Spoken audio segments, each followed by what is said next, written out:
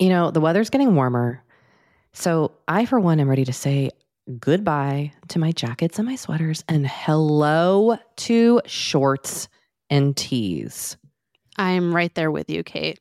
And you know what? I actually, I donned double quince the other night. I've got to tell you. Okay. Yeah. This is what's so great about quince, because I feel like I have really been able to update my wardrobe like for the long haul without spending a fortune. I wore a gorgeous white tee, like a simple, perfect white cotton t-shirt from Quince, but it was a little chilly out. So I threw on my cashmere hoodie, also from Quince. Ooh, okay. Like they have basically given me a lineup of timeless pieces that I feel like keep me looking, I'm going to toot my own horn, effortlessly chic, whether it's winter or summer. They've got premium European linen dresses, blouses, and shorts from $30. You got washable silk tops, really stunning 14 karat gold jewelry, and so much more. Like truly, the list goes on.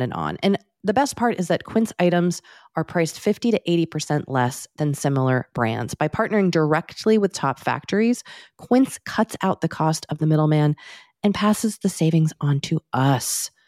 And they only work with factories that use safe, ethical, and responsible manufacturing practices and premium fabrics and finishes, something that's very important to us. So look, if you're going on a trip, if you just need to update your summer wardrobe, get warm weather ready with Quince. Go to quince.com/forever35 for free shipping on your order and 365-day returns. That's QUINCE.com/forever35 to get free shipping and 365-day returns. Quince.com/forever35. This episode is sponsored by BetterHelp. Now, look, I don't know about you, but when I hold on to some negative feelings, it really starts to impact my day-to-day. I get a little snippy and short with the people in my life. Things start to really feel overwhelming. And look, it's just generally not great for me or for the people that I am interacting with. And I do find that my time in therapy is a real safe space to get those things off my chest and figure out how to work on and work through the things that are weighing on me. Or maybe weighing on you. For example, like I have actually really been working on mindfulness in therapy. Oh, nice. Yeah. Nice. Easier said than done, but that's the work, right? Like just learning about kind of like really creating a breathing practice and paying attention to my physical body and my feelings. Therapists are trained to help you figure out the cause of challenging emotions and to learn productive coping skills. If you're thinking about trying therapy, try BetterHelp. It's convenient and accessible anywhere because it is 100% online. All it takes to get started is filling out a brief questionnaire to get matched with a licensed therapist. And if you're not vibing with the therapist, you can switch at any time for no additional charge. Get it off your chest with BetterHelp. Visit BetterHelp.com/forever35 today to get 10% off your first month. That's BetterHelp, HELP.com/forever35. Hey friends, Kate and Dory here. Hi. We are currently on a little vacation break. Yeah. Because everybody needs their rest. But especially us. Oh yes, we are the two hardest working women in podcasting. Close. There are many other hardworking women in podcasting, but we're some of them. So we're taking a little rest. And while we do, we're replaying some of our fave eps. And this week, we've got episode 49, Money Talks with Amanda Clayman. Yeah, she got into some real intense questions that our listeners sent in. She's a financial therapist and Therapist she did. We went deep. We did. It was very healing. It was healing. It was a really satisfying and interesting conversation. I agree. So enjoy our conversation with Amanda Clayman.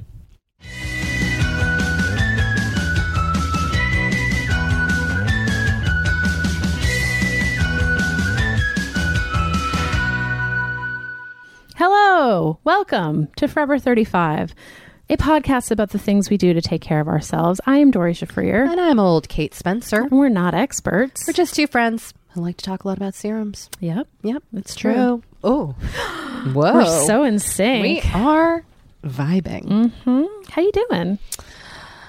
Well, I am back from vacation. Oh, you sure are. And can I tell you, I did get a facial right before I left. And the wonderful Courtney Chisano, who gave me a facial, friend of the pod, she loaded me up with little sample size serum-y goodies. What? To use on my face on the plane. Oh my goodness. It was a true treat. That's so fun. So I had a whole, like a little ritual that I was doing. I used a Nuori moisture mask that goes on white, but then like you kind of rub it in and it's clear, so nobody could know. My daughter was horrified when I was putting it on at the airport yesterday.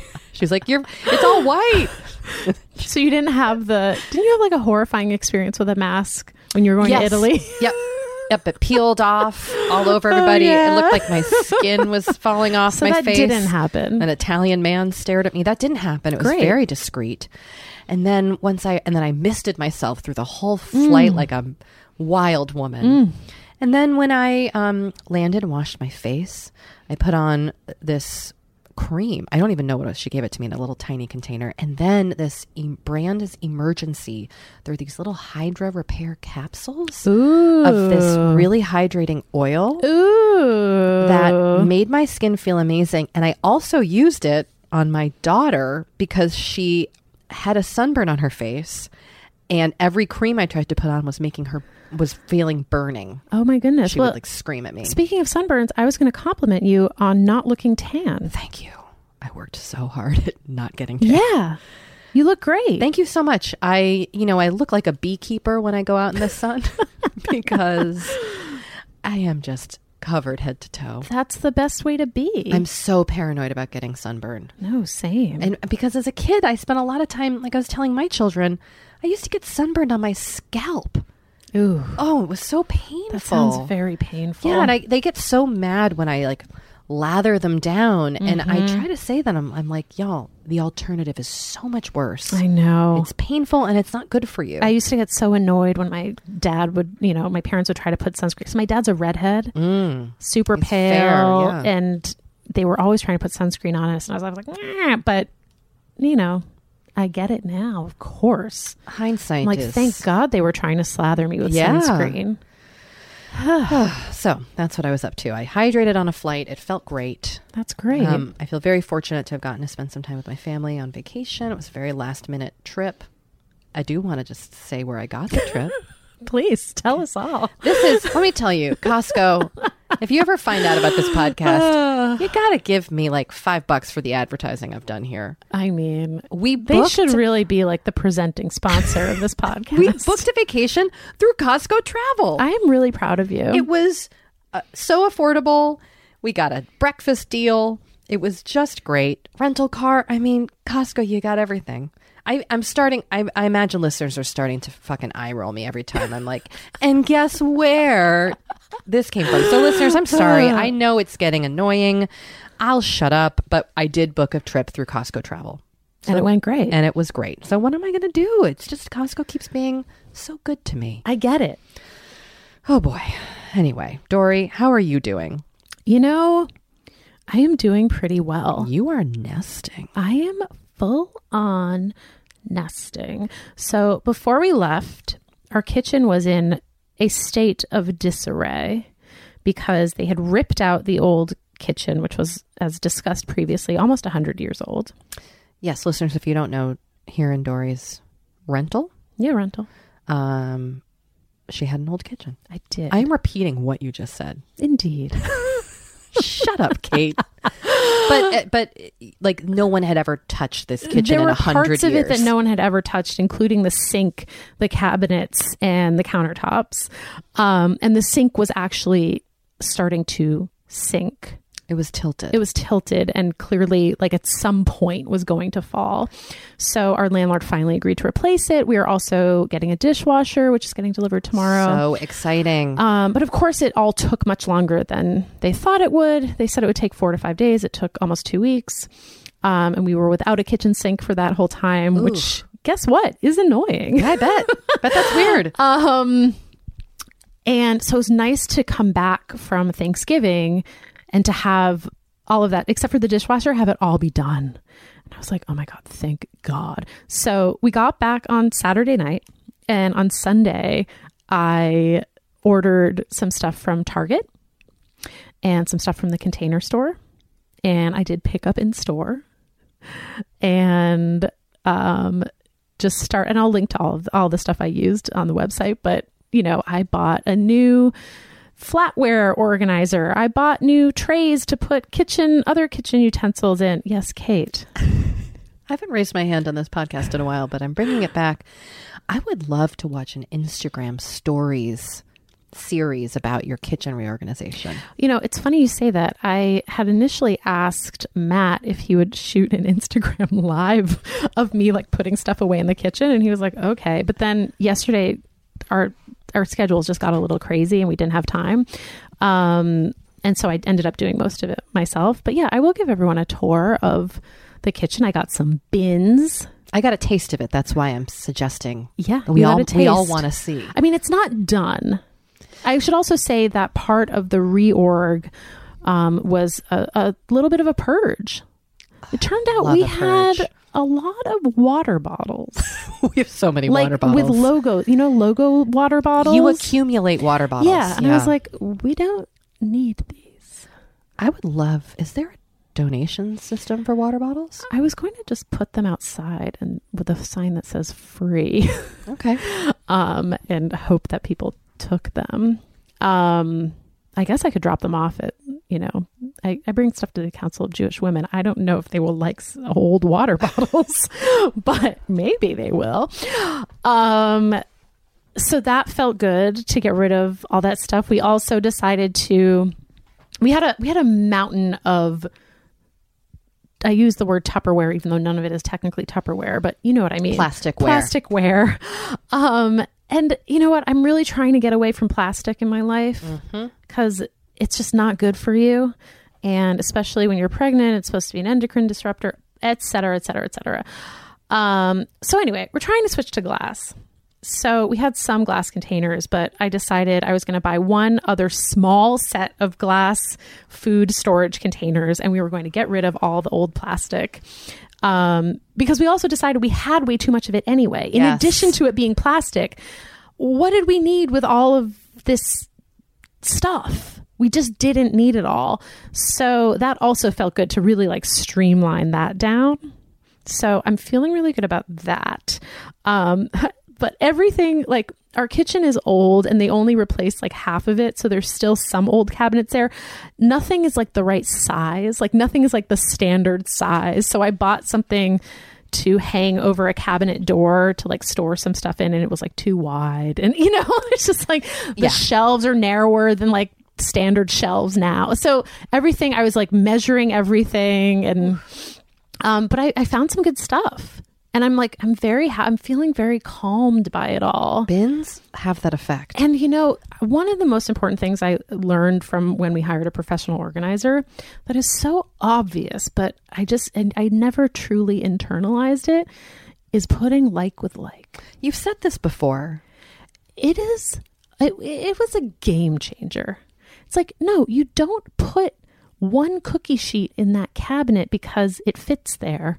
And then you put two others over there. Yeah. And then you have one more that just lives somewhere else. I still kind of do that, but I've gotten better. Just like everything. And then like the cookie sheets shouldn't be with the napkins.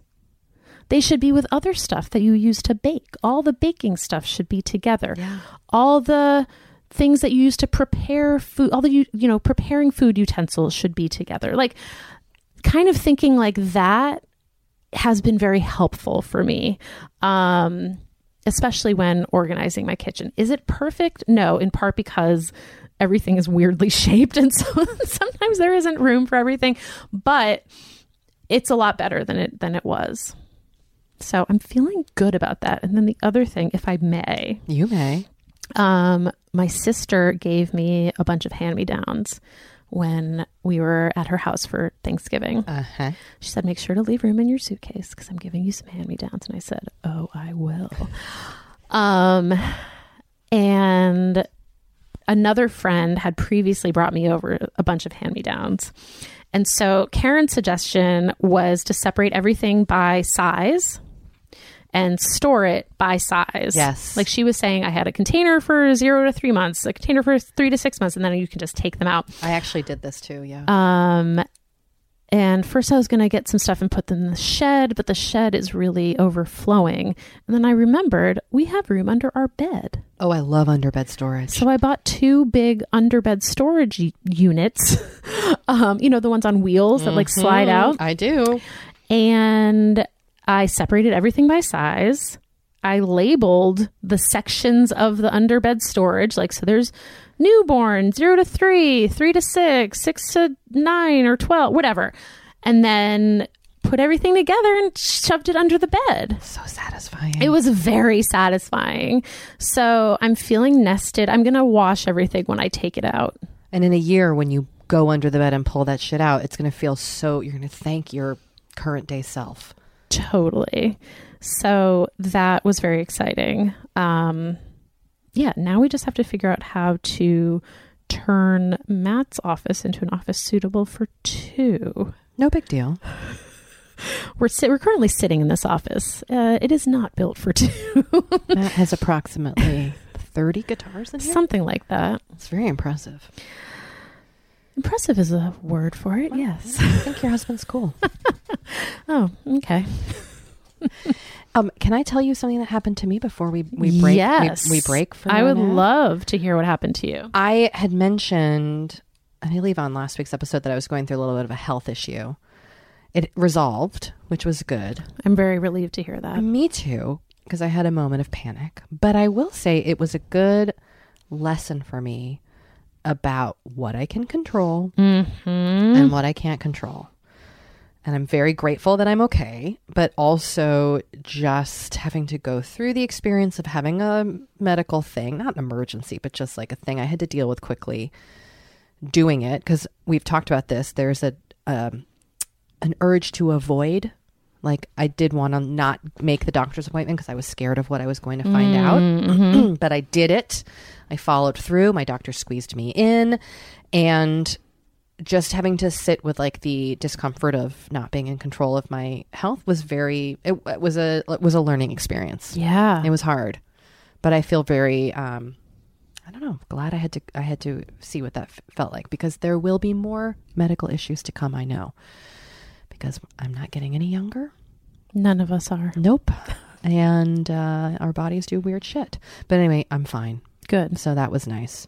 And I've been sleeping a ton. Yay. I finally have dooried my sleep. Yay. To the point where I now read before I go to sleep. And if I don't get the reading in, I'm starting to feel annoyed. Like I need the reading. And it's taken me about a month to get into this habit. So if you are like me, a person with a chaotic mess of a bedtime routine, just start reading at night, even for like a 1 page, because you'll just start getting into the habit and the habit will grow. And now I'm like doing 45 minutes. See? It's really something. It's so calming. Oh, I know a lot of people have already figured this out, but... No, but I'm glad you got here. Welcome. I'm so happy to be here. Feels great. Oh, boy, oh, boy. Anyway. Shall we take a brief break? Let's do that.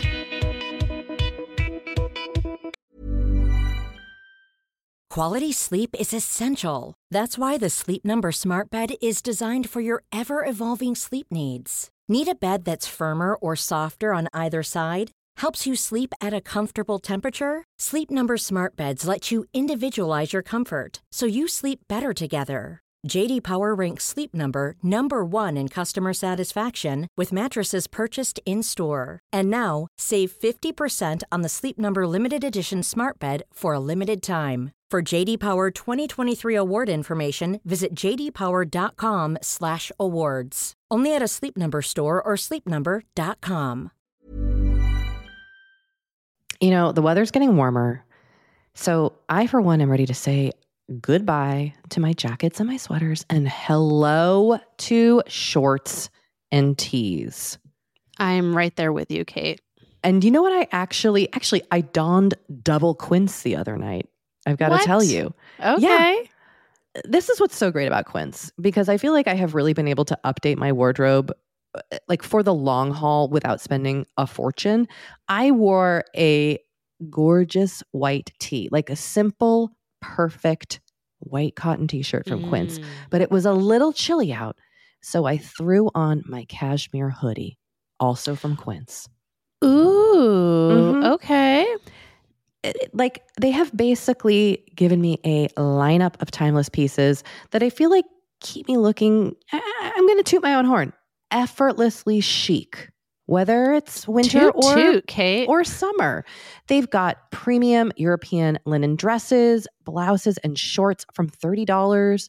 You got washable silk tops, really stunning 14 karat gold jewelry, and so much more. Like truly, the list goes on and on. And the best part is that Quince items are priced 50 to 80% less than similar brands. By partnering directly with top factories, Quince cuts out the cost of the middleman and passes the savings on to us.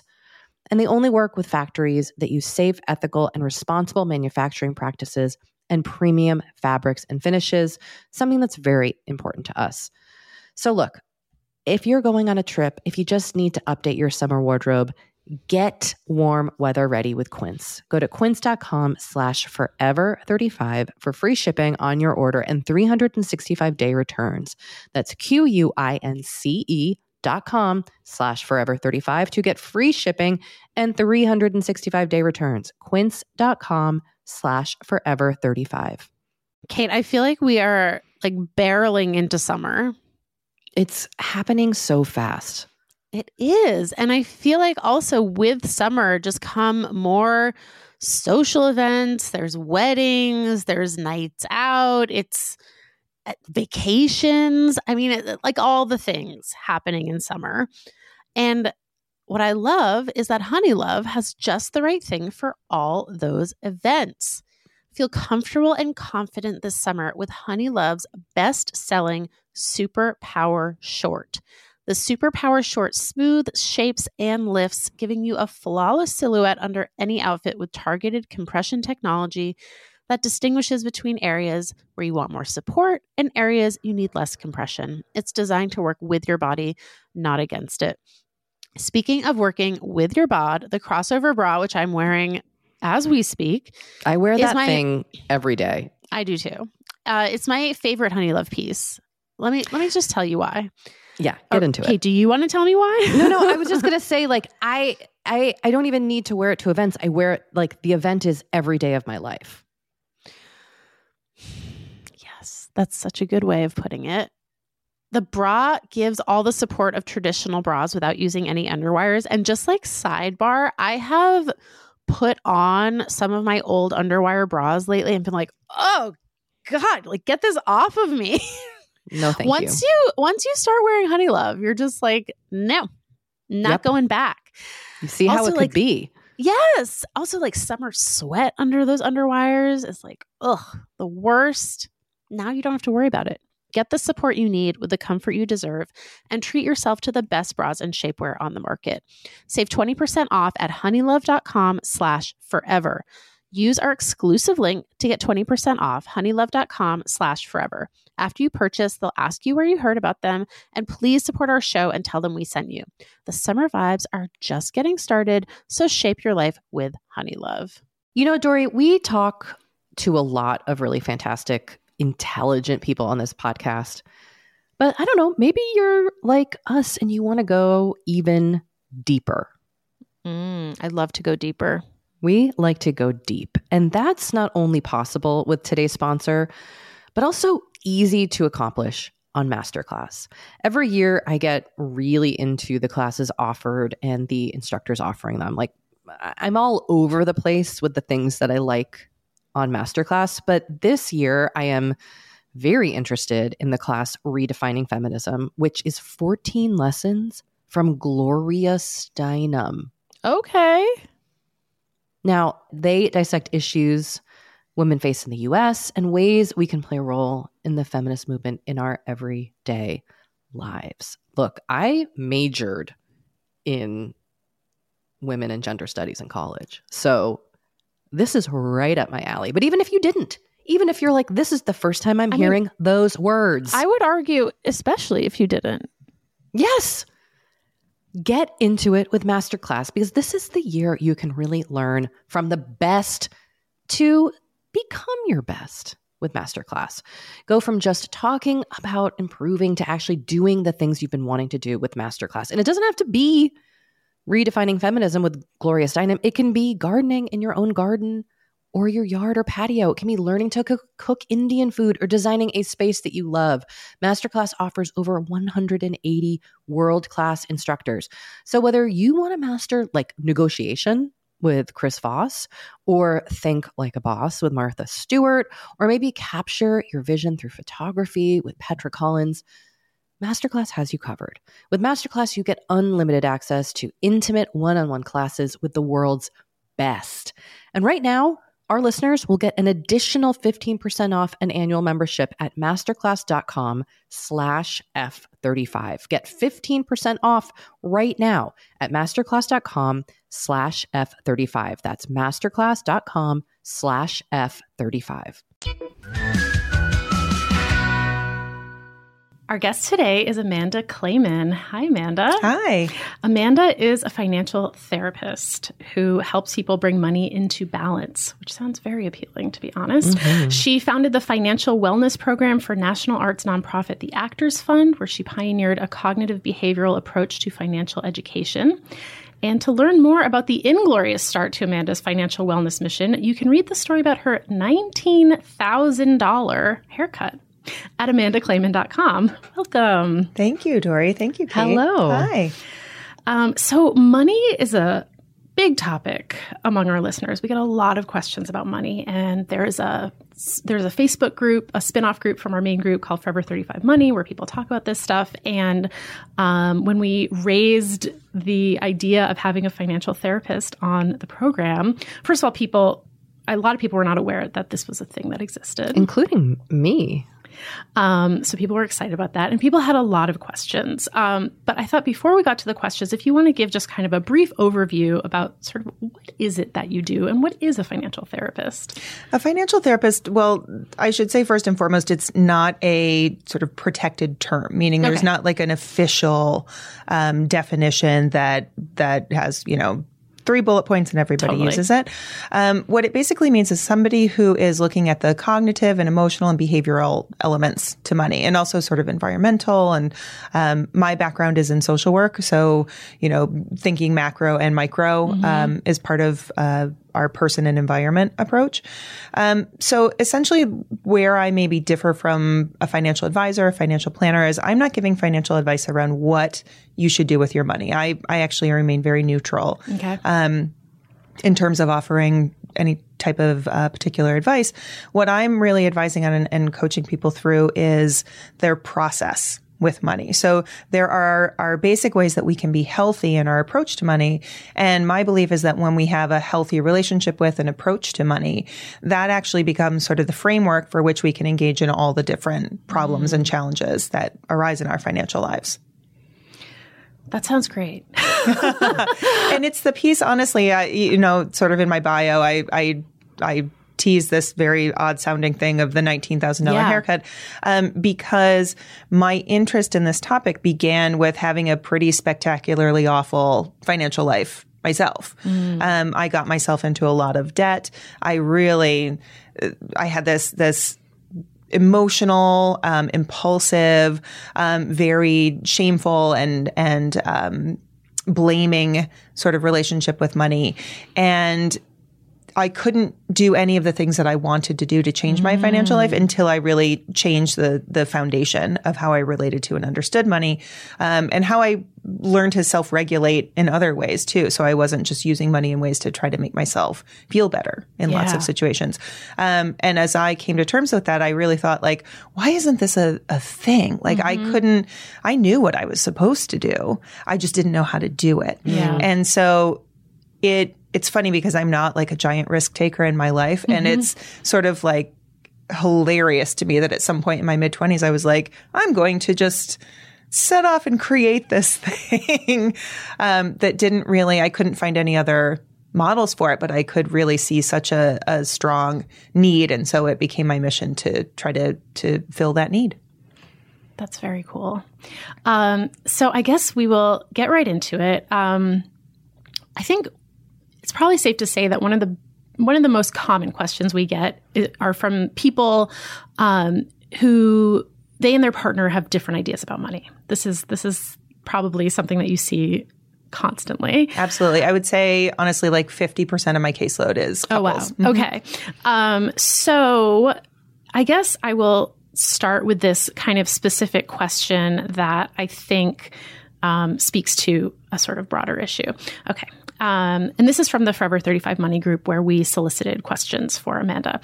I have awful money anxiety that I'm working with my therapist through. I just can't seem to shake it though. I grew up in an environment where money was a constant stressor. I saw cars get repossessed. My family filed for bankruptcy and I had to walk away from my childhood home. My church at times had to donate gift cards for groceries and I'd wake up to hear my mom and dad fighting over money more days than not. Now that I'm an adult and my husband and I are in a very secure position with significantly more savings than a lot of 28-year-olds have. We follow a budget, put money into savings and a retirement fund, budget for fun money and vacations, and yet I still can't shake the stress associated with money. I feel like I'm constantly hoarding money instead of enjoying my life. My husband will ask, what's the magic number that needs to be in our bank account that will make you feel safe? And honestly, I don't know. Any suggestions on how to help? I love this question because I think it's so representative of a lot of people and how we struggle because cognitively we can see that we are safe. Yes. But on an emotional level, we just can't get ourselves to feeling safe. And her husband's approach to say, okay, I get it. You don't feel safe. What's the number that will make you feel safe? This is where I think a lot of people just struggle to speak each other's language or really understand what the source of the because it's not about the number.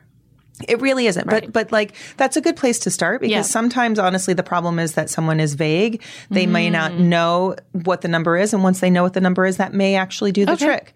But if they have specificity, if they're able to really be clear on the numbers, and it sounds like she's able to do that, because a lot of people, they just can't even get themselves to look.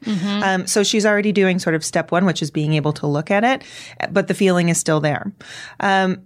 So very clearly in her description of what happened in the childhood is a lot of trauma around money.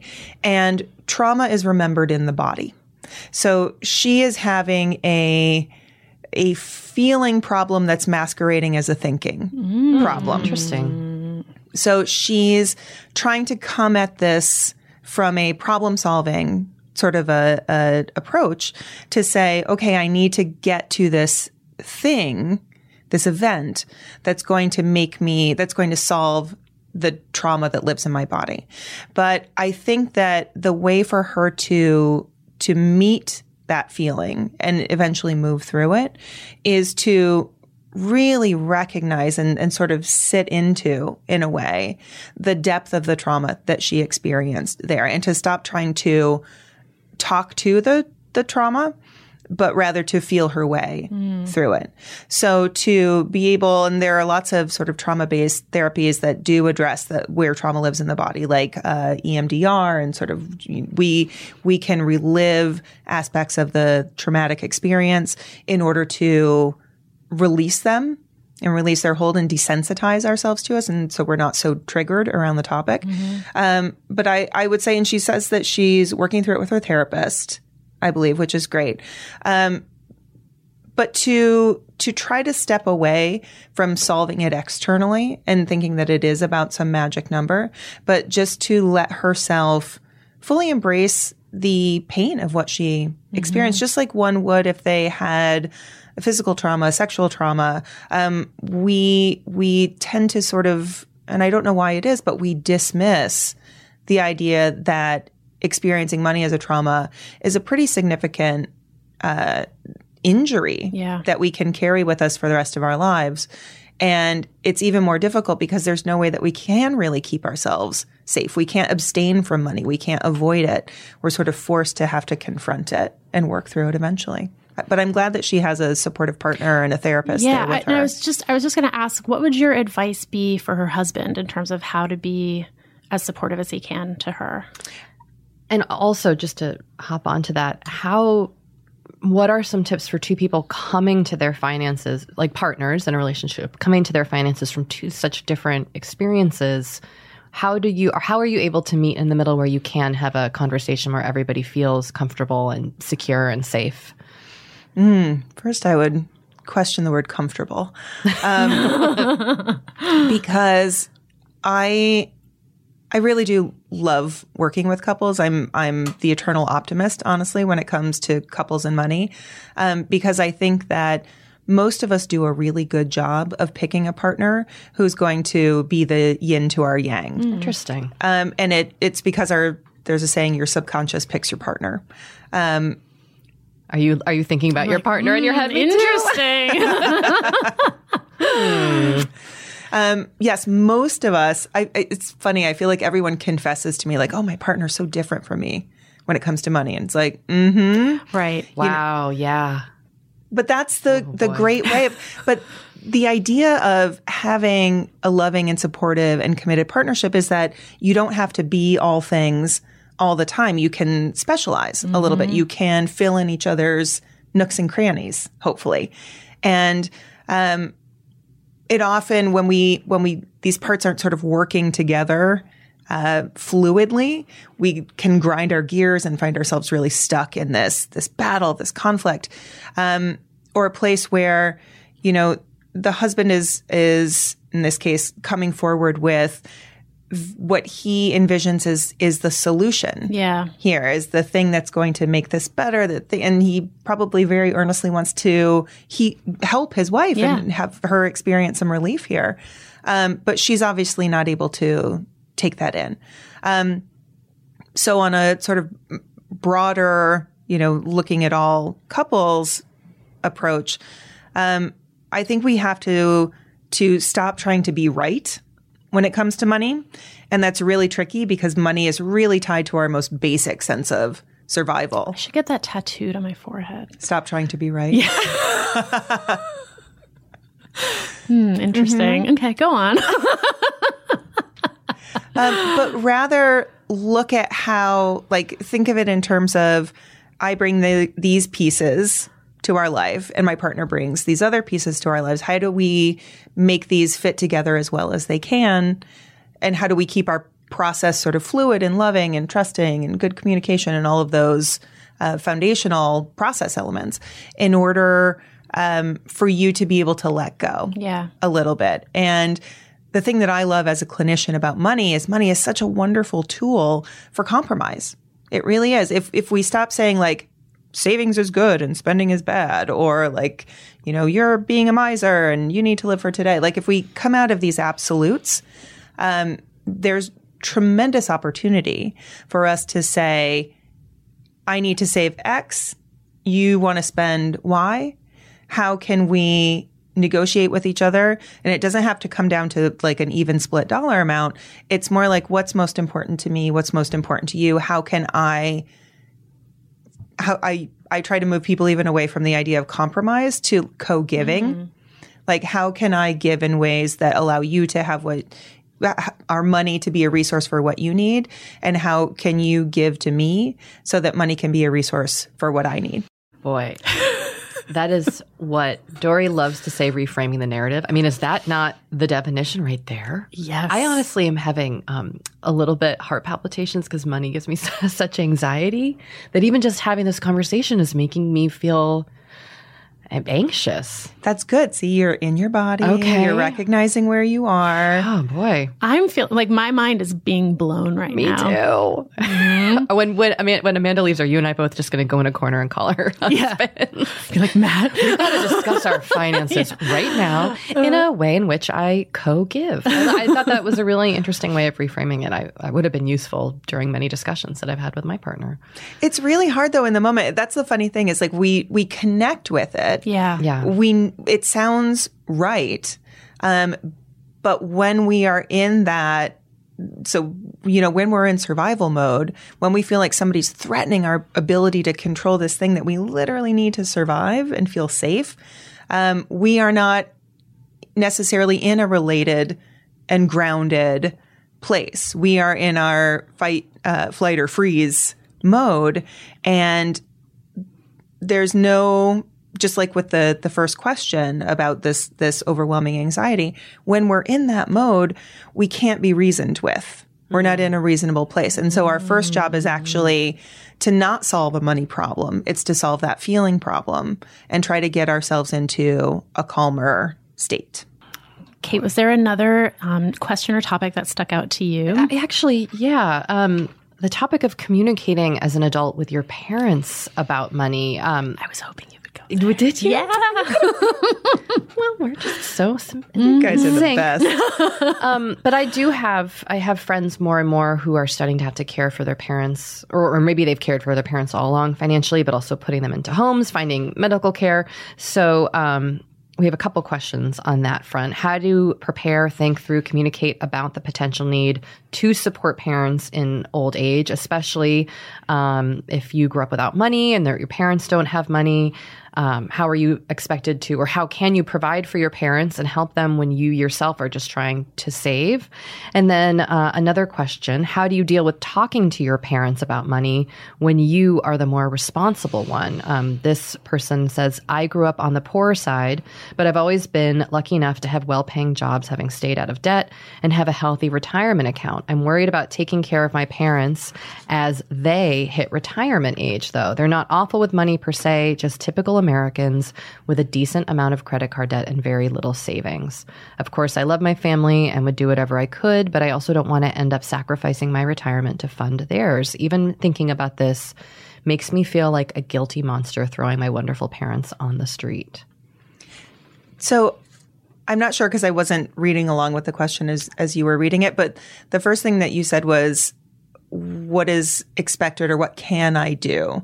And I'm not sure if the word expected was in there or if that was sort of a Freudian slip. Oh boy. In how you were presenting it. Yep. It was a Freudian slip on my part. Interesting. But I think that the reason maybe that word came to you is that it's implied in every line of that problem, is that we are trying to guess what the right thing to do is. And we are deeply, deeply worried that the right thing for somebody else is beyond what we're able to do with ourselves in terms of balancing our own needs and values with the needs of another person, and certainly what we're expected as a good person or good child to be able to provide, or ways that we can help and support somebody else. So it's a telling thing. And I think it's a good place to sort of check in with ourselves, because there was an article a long time ago, it sort of made the rounds of the viral internet, about be an asker, not a guesser. Did you guys see that? That there are ways in which there are people who ask for what they want or need, and then there are people who try to guess what the other person has available or what it's okay to ask for. And we all have encountered askers. They're those people who maybe ask questions or sort of want us to like give or volunteer. And we're sort of like, oh, this is awkward. Why aren't you picking up on how awkward this is? Because I don't want to give it. And that sort of reinforces, if we're guessers, like, we are right. I don't want to cause this awkwardness to somebody else. Mm-hmm. So I'm trying to guess what's appropriate and what's available. And it's a lot freer to be an asker, right, than a guesser. It's very limiting, and it's a huge emotional burden. So we have to, maybe in this scenario when it comes to parents, put ourselves in more of an asker mentality than a guesser mentality. So first of all, thinking again, like what's bubbling up in me that feels like an expectation? Where do I, because I want to be a good person, where does my idea of a good person or good daughter start to come into, not conflict, but like there's competition for your values, right? Just like there's competition for your money. And so there are competing values of wanting to be a good child and support your your family, but that's also about you wanting to be a fiscally responsible adult and take care of your own financial future. So think of it as like one's not right or wrong. Again, we're stepping away from these absolutes and we're thinking in terms of these are my resources. There's competition for these resources. How do I want to balance the desire to help my parents with my desire, because I fully deserve to have my own needs met, to take care of myself and be financially responsible to myself. So first is sort of an inward look and getting clear about the money. For example, like, and I'll sort of jump to the practical side of this answer, which is it's not binary. It's not like I have to fulfill the entirety of my parents' need in order to be supportive to them. It can be, look, they're going to need an extra $300 a month, in order to pay their bills. Can I have a boundary around what my sort of support would be? And in order to do that, in order to have a boundary, we need to have clarity around what we have available to give and what their need is. So it's not some big, vague sense of have and need. Yeah. It's really, we can be in the middle with that question. But it requires obviously clarity and also communication to get to that point. So we can cover that part of it if you'd like. Yeah. Next, the communication part. It's a tough one, I will say, because I don't know much about what these, we know they're wonderful parents. They haven't made a giant catastrophic mess of their financial lives. We're not hearing the sort of like tumultuous trauma that we had in the first question. It's just like they're regular people, right, with financial burdens. They haven't really been able to get ahead in the way that it's hard for so many of us to get ahead. And that may be a combination of environment and their own behavior. And so we want to be able to have a way to talk to our parents that doesn't shame them for their behavior or seem judgmental of their behavior, but we want to be as neutral as possible. And that's asking a lot, right? We are not naturally neutral when it comes to money. Or our parents. Exactly. Loaded topics.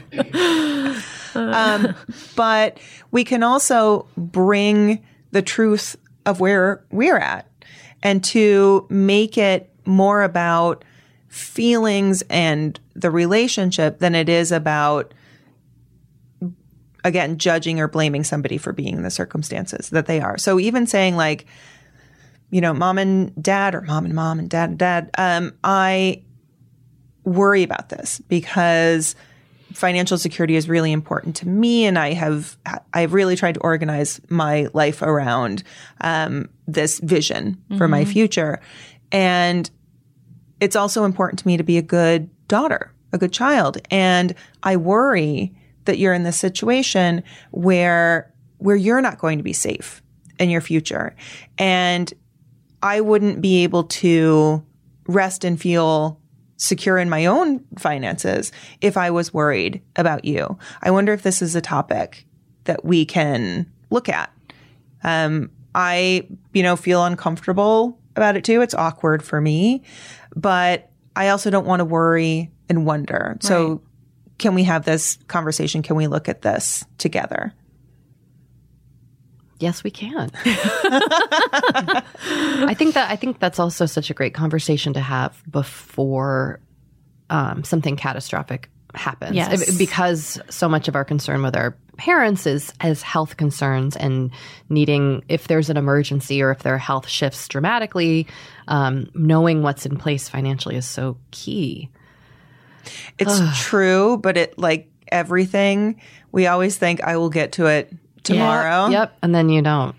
But you're absolutely right. It is so much easier to have it ahead of the event. You never think about it until the event, though. Yeah. We have been delving more and more into the topic of our skin as we get older and how we treat it and how we love it. Because look, as I'm learning in my mid-40s. As you get older, you deal with new things when it comes to your skin. Not that they're bad, they're just new. You know what I mean? Like, I am now just discovering crepiness, Dory. Okay. Which is I know. visible on my neck and chest. Luckily, It's a thing. Luckily, OneSkin, our sponsor today, knows all about things like crepiness. And I'm not overly concerned with aesthetics, but like, I do just want to keep my skin healthy as I age. Totally. I love their topical supplements. They really help your skin feel, I don't want to say younger, but just vibrant, refreshed. They combine tissue engineering, data analysis, and cutting-edge longevity science to literally create the world's most effective product to help with skin aging. I am particularly fond of their face topical supplement. It's essentially a moisturizer, but it has their proprietary OS01 peptide to really help with all the parts of our skin that are exposed to environmental damage. You can use it on your face, your hands, your neck. I know here where we live in Los Angeles, our hands, we're driving, that sun is coming at us at all times.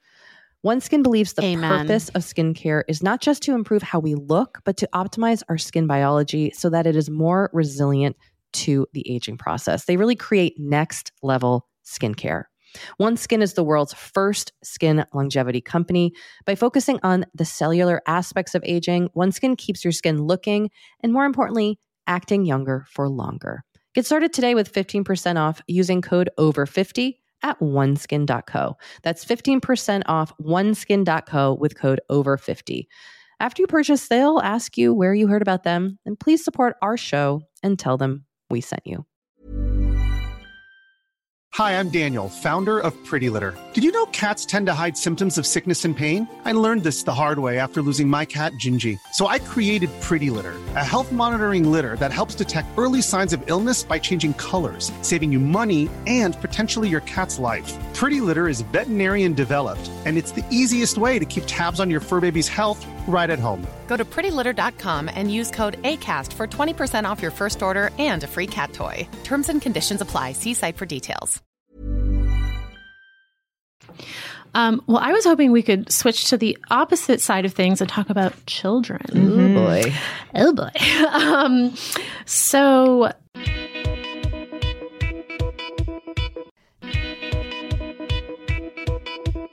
this question I thought was really important. How do you raise fiscally responsible children without making them feel anxious or obsessive about money? Basically, I want my girls to understand that money is a tool to living the life you want and that you can afford anything, but not everything. And then a related question was, how open should you be about your finances with your children? Oh, interesting question. These are good ones. So if I wander, I hope you'll bring Please. me back and refocus me because there's a lot in there. So we all, if we're parents, want to raise fiscally responsible children, right? We've seen children who we consider sort of spoiled, or maybe we've considered our own children spoiled. But it's tricky because in my opinion, there's no one size fits all sort of method to use. And I say that because my secret / not so secret fear as a parent is that I'm definitely in a like cobbler's children have no shoes sort of household. Oh, interesting. Yes. Like I am very up on the literature of how to raise fiscally responsible children.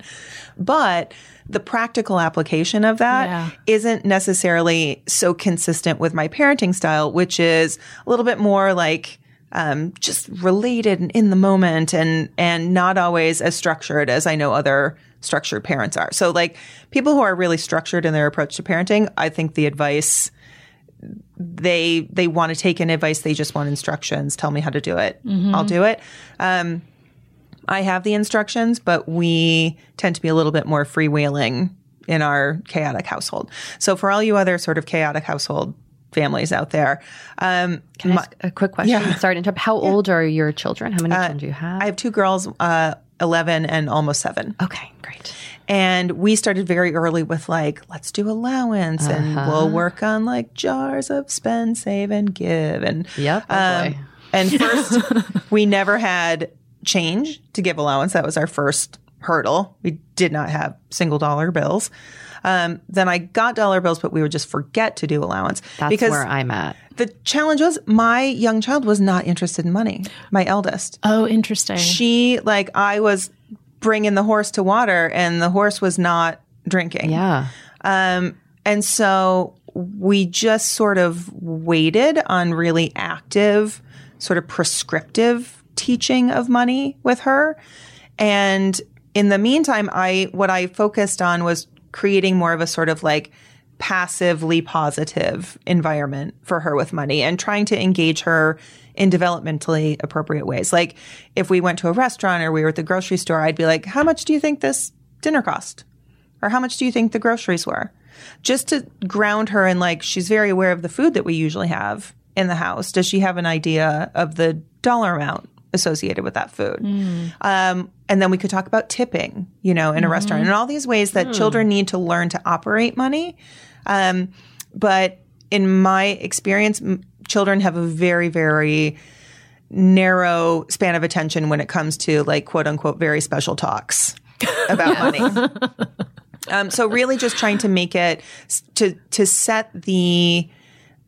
normalize the idea that money is something that we need to think about and know how to use and make decisions about. It's something that it's okay to discuss. And of course, when it comes to discussions about money, that quickly goes from me, asking engaging questions around how much groceries cost to like, so are we rich? Are we poor? Those more uncomfortable things. Is so-and-so rich? How much does our house cost? Like these are the questions that like turn our blood cold, I think. Yeah. How much money do you make? Right. Yeah. Is that more or less than so-and-so? Oh, God. Mm-hmm. So one tip/trick for parents is to think about or to get space to think about it, because we are going to have an immediate reaction to that. And one way that you can get space and also better understand where the question is coming from is saying, why do you ask? Because you may be thinking of an answer to a question which is not actually the question. That's such good advice. You need to be an Parenting asker. anytime. Yes. Children are askers. They're great askers. Unless you shame them around money and then they become guessers of what's appropriate to talk about. But we shouldn't be guessers with our own children. No, we should really make sure that curiosity about money, interest in money is something that is really, really treated as normal and acceptable. Mm-hmm. And even if we're giving messages around like, that's private, I'm not comfortable talking about that just now because here's what I'm afraid of. I'm afraid because it's private that, you're a little kid and you'll talk about it with your friends. So maybe we save that to talk about when you're a little older. So you are validating the child's right to ask the question. You're validating you're establishing your own right to say what your boundaries are around talking about it. But you're also acknowledging the feeling, because children, because they're dependent little creatures, are programmed to be super sensitive to adults' feelings. So for example, if a child asks these sensitive questions and the parent is uncomfortable, but the parent is not able to sit with their own feelings of discomfort, a parent might shame the child for asking that question. And the child knows on an intuitive, emotional level, the child's picking up what you're feeling. Yeah. And what you're saying is, I blame you for making me uncomfortable by asking this question. And that's a lot for a kid to burden, to carry that burden with them into their adult relationship with money.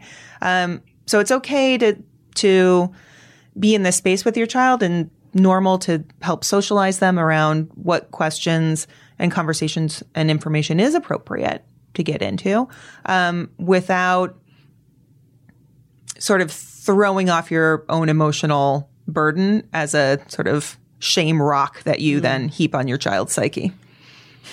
How's that for a comfortable metaphor? Shame rock. We haven't heard that one before, the shame rock. No, but I like it. Just came up with it right here. Was there one more question that really spoke to you? Well, actually, before we, yes. sorry, because this was a thing that I wanted to circle back on. Oh, yeah. I talked a lot just now about my older daughter. Yeah. And how we approached money with her. And one of the things that has been most humbling but helpful for me in the idea of parenting around money is how different my children are when it comes to money. And that released me in a way from feeling like there's a set program that one can do that makes a financially responsible child. Because my older one is, now that she's 11, she's a good saver. She saved her allowance for a year and a half and bought an iPad. Wow. She's great at managing money. My little one only wants to make money. Like, she essentially sprung from the womb as a Shark Tank contestant. She just wants to have, even as a little kid, lemonade stands, and she would set lemonade is what, 50 cents, $1? She was lemonade is $2. And then she would be a carnival barker outside of our house, just shaking down adults Oh my God. for money and using the power of 5-year-old cuteness as a weapon to just make money. Her favorite thing right now is she uses her allowance to go to flea markets and buy stuff that she then plays auction. This is her favorite thing, where she auctions this junk to her father and I. Wow. And coerces us into giving her more money. We don't know how to stop this. We don't want to buy this junk from her, but we feel like it's kind of also a good thing to play. Has she watched Flea Market Flip? She has not, but she does. I mentioned Shark Tank because that's her favorite show, and she's still just 6. Oh my God. Wow, what an interesting kid. Fascinated with money. She wants she saw somebody who had a towel that had $100 bill printed on it, and she's like, I want that towel. She's obsessive. Wow. Around getting money. Yeah. And my older daughter is very into animal rescue, and she has a big heart for animals. And she asked me the other day, what's the best job where I can make a lot of money, but I don't have to work that much because I just want to have that money. I know. But she wants that money to rescue animals. Aww. So she realizes that to do things that she wants to do, you need money. Right. But she's I know that I don't make money from rescuing animals, so I need to make money over here to do this thing. Whereas the little one's just straight up I want to be rich. Just hustling everywhere. I love it. But these children require very different. I have to meet them where they are. Yeah. And they require such radically different things in terms of me being a good fit in providing them the support they need to grow into healthy, good, financially responsible adults. Can we ask this question about spending? That's the one I wanted to ask. Great. The last one? Yes. Yeah, I think that's great. Okay. I am working on getting myself out of credit card debt. I have a monthly budget and I'm actively putting more than my minimum to pay them off. I've been able to shift some of my impulsiveness away from buying things like makeup, clothes, etc., but still find myself excusing this when it comes to food. Whether it's buying produce or supplements, all in the name of, quote, wellness, I end up going over my budget every month. Any tips for addressing positive behavior and habit change in regards to impulse spending would be wonderful. I have 2 thoughts in response to this question. Number one is to try to get a sense of neutrality, if not softening our judgment to ourselves when it comes to the ways that we use money to take care of ourselves. So again, in the sort of matrix of competing needs idea, there's a need for or a desire for financial security in the form of being debt-free.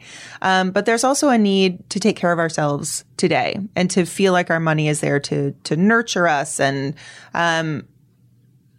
provide the things or give us the things that we need in the moment to feel our best, right? these are not necessarily absolute. So I would look, number one, at where that needle is for this person sending in this question. And it might be that in order to stay on track, she needs to adjust a little bit more over into the today's needs side as opposed to the future. Sometimes the rate at which we try to achieve goals is overly taxing to us, and we will eventually either sort of abandon it or rebel. I mean, these are small rebellions, but sometimes we just can't get ourselves to a long-term goal if we're trying to get there too quickly. And I will say, for me personally, that was the thing that ultimately helped me get out of debt, was that I was really trying to give. I was using a budget as a form of punishment, really. I was bad for being in debt. And so I would try to have nothing in my life and put everything toward getting out of debt. And my mother was the one, once I confessed that I was in this situation, who helped me come up with having an amount of money, a discretionary sort of budget for myself each month that was sufficient. So I didn't feel trapped. I didn't feel the need to rebel or act out or abandon it. And once I had that and that felt stable for me, then I was able to just move consistently through pain because I needed to be taken care of and to feel safe first. So it may be that this person really just needs to tweak her formula a little bit. So that's one possibility.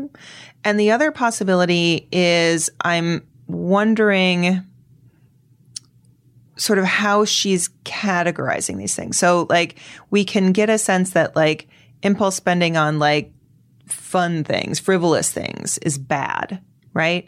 But if it's for our body, if it's food, if it's wellness, those are good expenses. So maybe those are okay.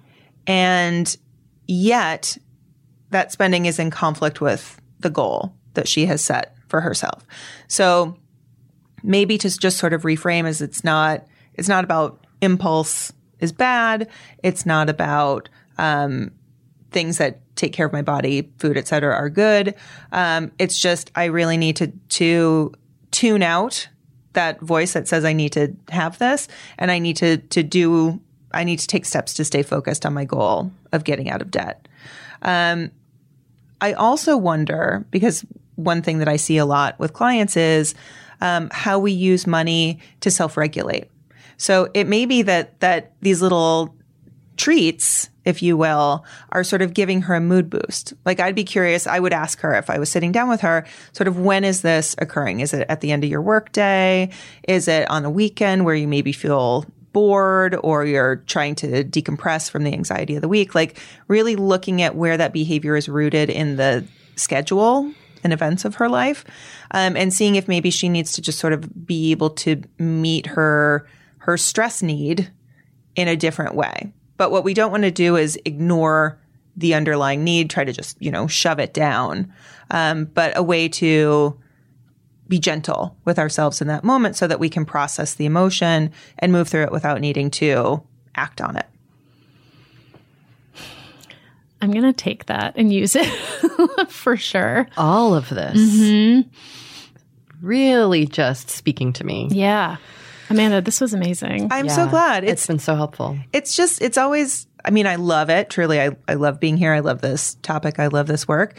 But it is always, it keeps fueling my mission because I feel like in most cases when I'm talking about it, it's a new message for people. Yeah. Yeah. Feels that way to me. They haven't thought about it. And that to me is just such a sort of sign of where we struggle as a culture, as a society, to really be in a healthy place financially as individuals, as couples and families, as societies, and then, what are our priorities as a nation?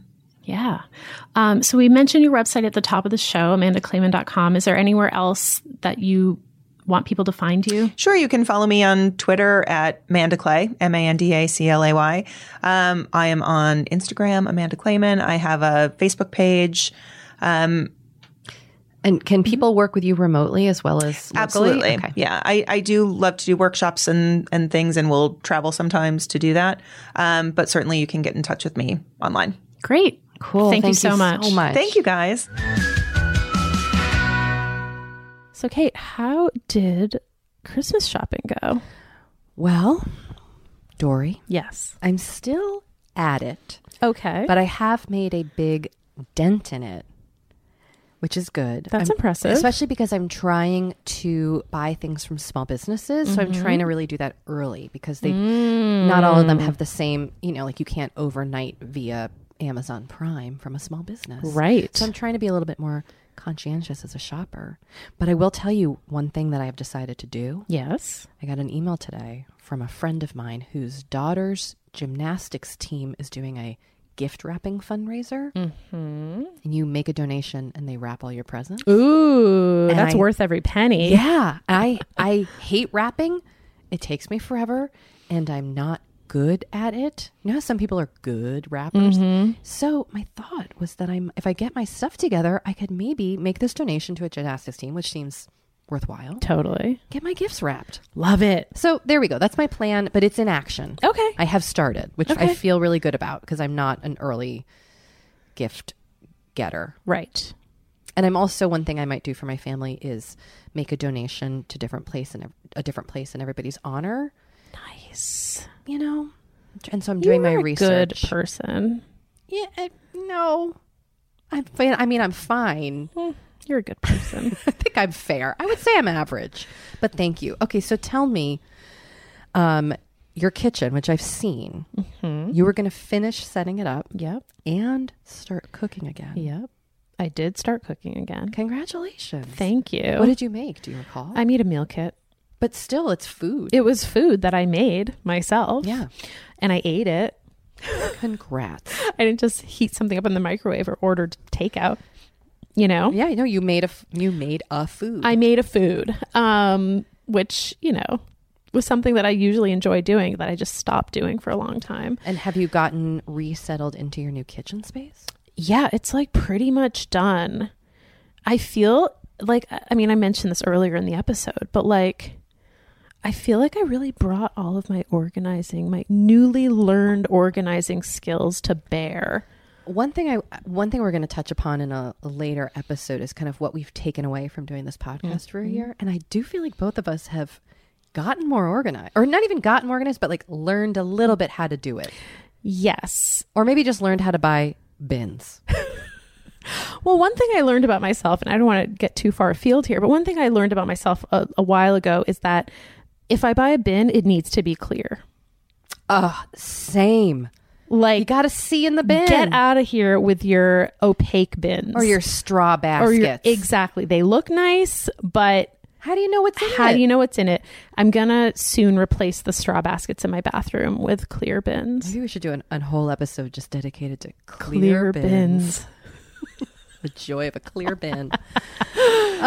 So okay, what, we got next what is week on here. tap for this coming week? So, Dory, Yes. I was doing so well getting in bed early. I was doing so well reading at night and just winding down. I'm going to be honest with you. I've lost it.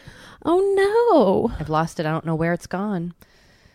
It's within reach. Okay. But I need to pull it back. Okay. I definitely was on my phone doing a deep dive. I just love a deep, like the 11:45 deep dive is something on my phone is not something I need to be doing. No. But I was doing it. The phone needs to be asleep at that time. The phone gets tired. The phone does need a good 8 hours. That's what I'm rest. saying. So I've got to try to find my way back to that because it was feeling really great and I've kind of let it slide. It's very interesting how it's so easy to slide back into our cozy old habits that don't serve us. It really is. There's a book that I didn't read that came out a few years ago called The Power of Habit. Oh, that might be a good one to read. Yeah. I started How to Break Up with Your Phone. I just have not gotten past the beginning. Are you reading it on your phone? It's an audiobook because I had a lot of credits on Audible, Interesting. which is on my phone. I see what happened. Okay, well, how about you? as you and I briefly discussed off air, I have a new personal project that I'm working on. Yeah, you do. And I'm going to try to kind of get it into a good place this week. I'm excited about Thanks. I don't mean to be like mysterious about it, listeners, but You're working on something that you're trying to really make into a concrete thing. yes, all will be revealed in good time. Well, and I also think you had a spell of not feeling well in the first and a half trimesters of your pregnancy, where it was hard. You know, you were really resting and nurturing and taking care of yourself. So now you're kind of coming back to some things. the old me. What do you say? Ill? The old me. the old you. I Yeah. think you said the ill me. The ill me. The old Dory, or just the revised Dory. Yeah. Dory 2.0, if you will. Well, on that note, gee whiz. Here we are. It's been great talking to you. Likewise. As usual. And listeners, it's always great talking to you. Mm-hmm. If you want to ringle-dingle us. Why did I do that? Oh my God, ringle-dingle. Give us the old ringle-dingle. Is that a thing? That sounds so dirty. Oh, it does. Does sounds dirty. Like by ringle-dingle, I meant give us a call on our voicemail, which is 781-591-0390. And you can email us or ringle-dingle us on the email, which is forever35podcast@gmail.com. We also have a Facebook group, facebook.com/group/forever35podcast. And under the About section, you can see all of the many spin-off groups. There's a gratitude group. Yeah. Keeps my heart afloat. It's that so group. nice. So great. Yeah. And the password is serums.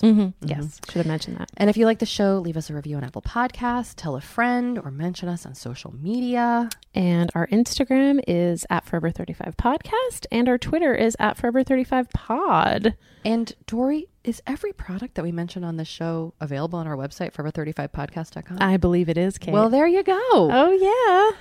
This podcast, Forever 35, is hosted and produced by Dory Shafrir and Kate Spencer, and produced and edited by Sammy Junio.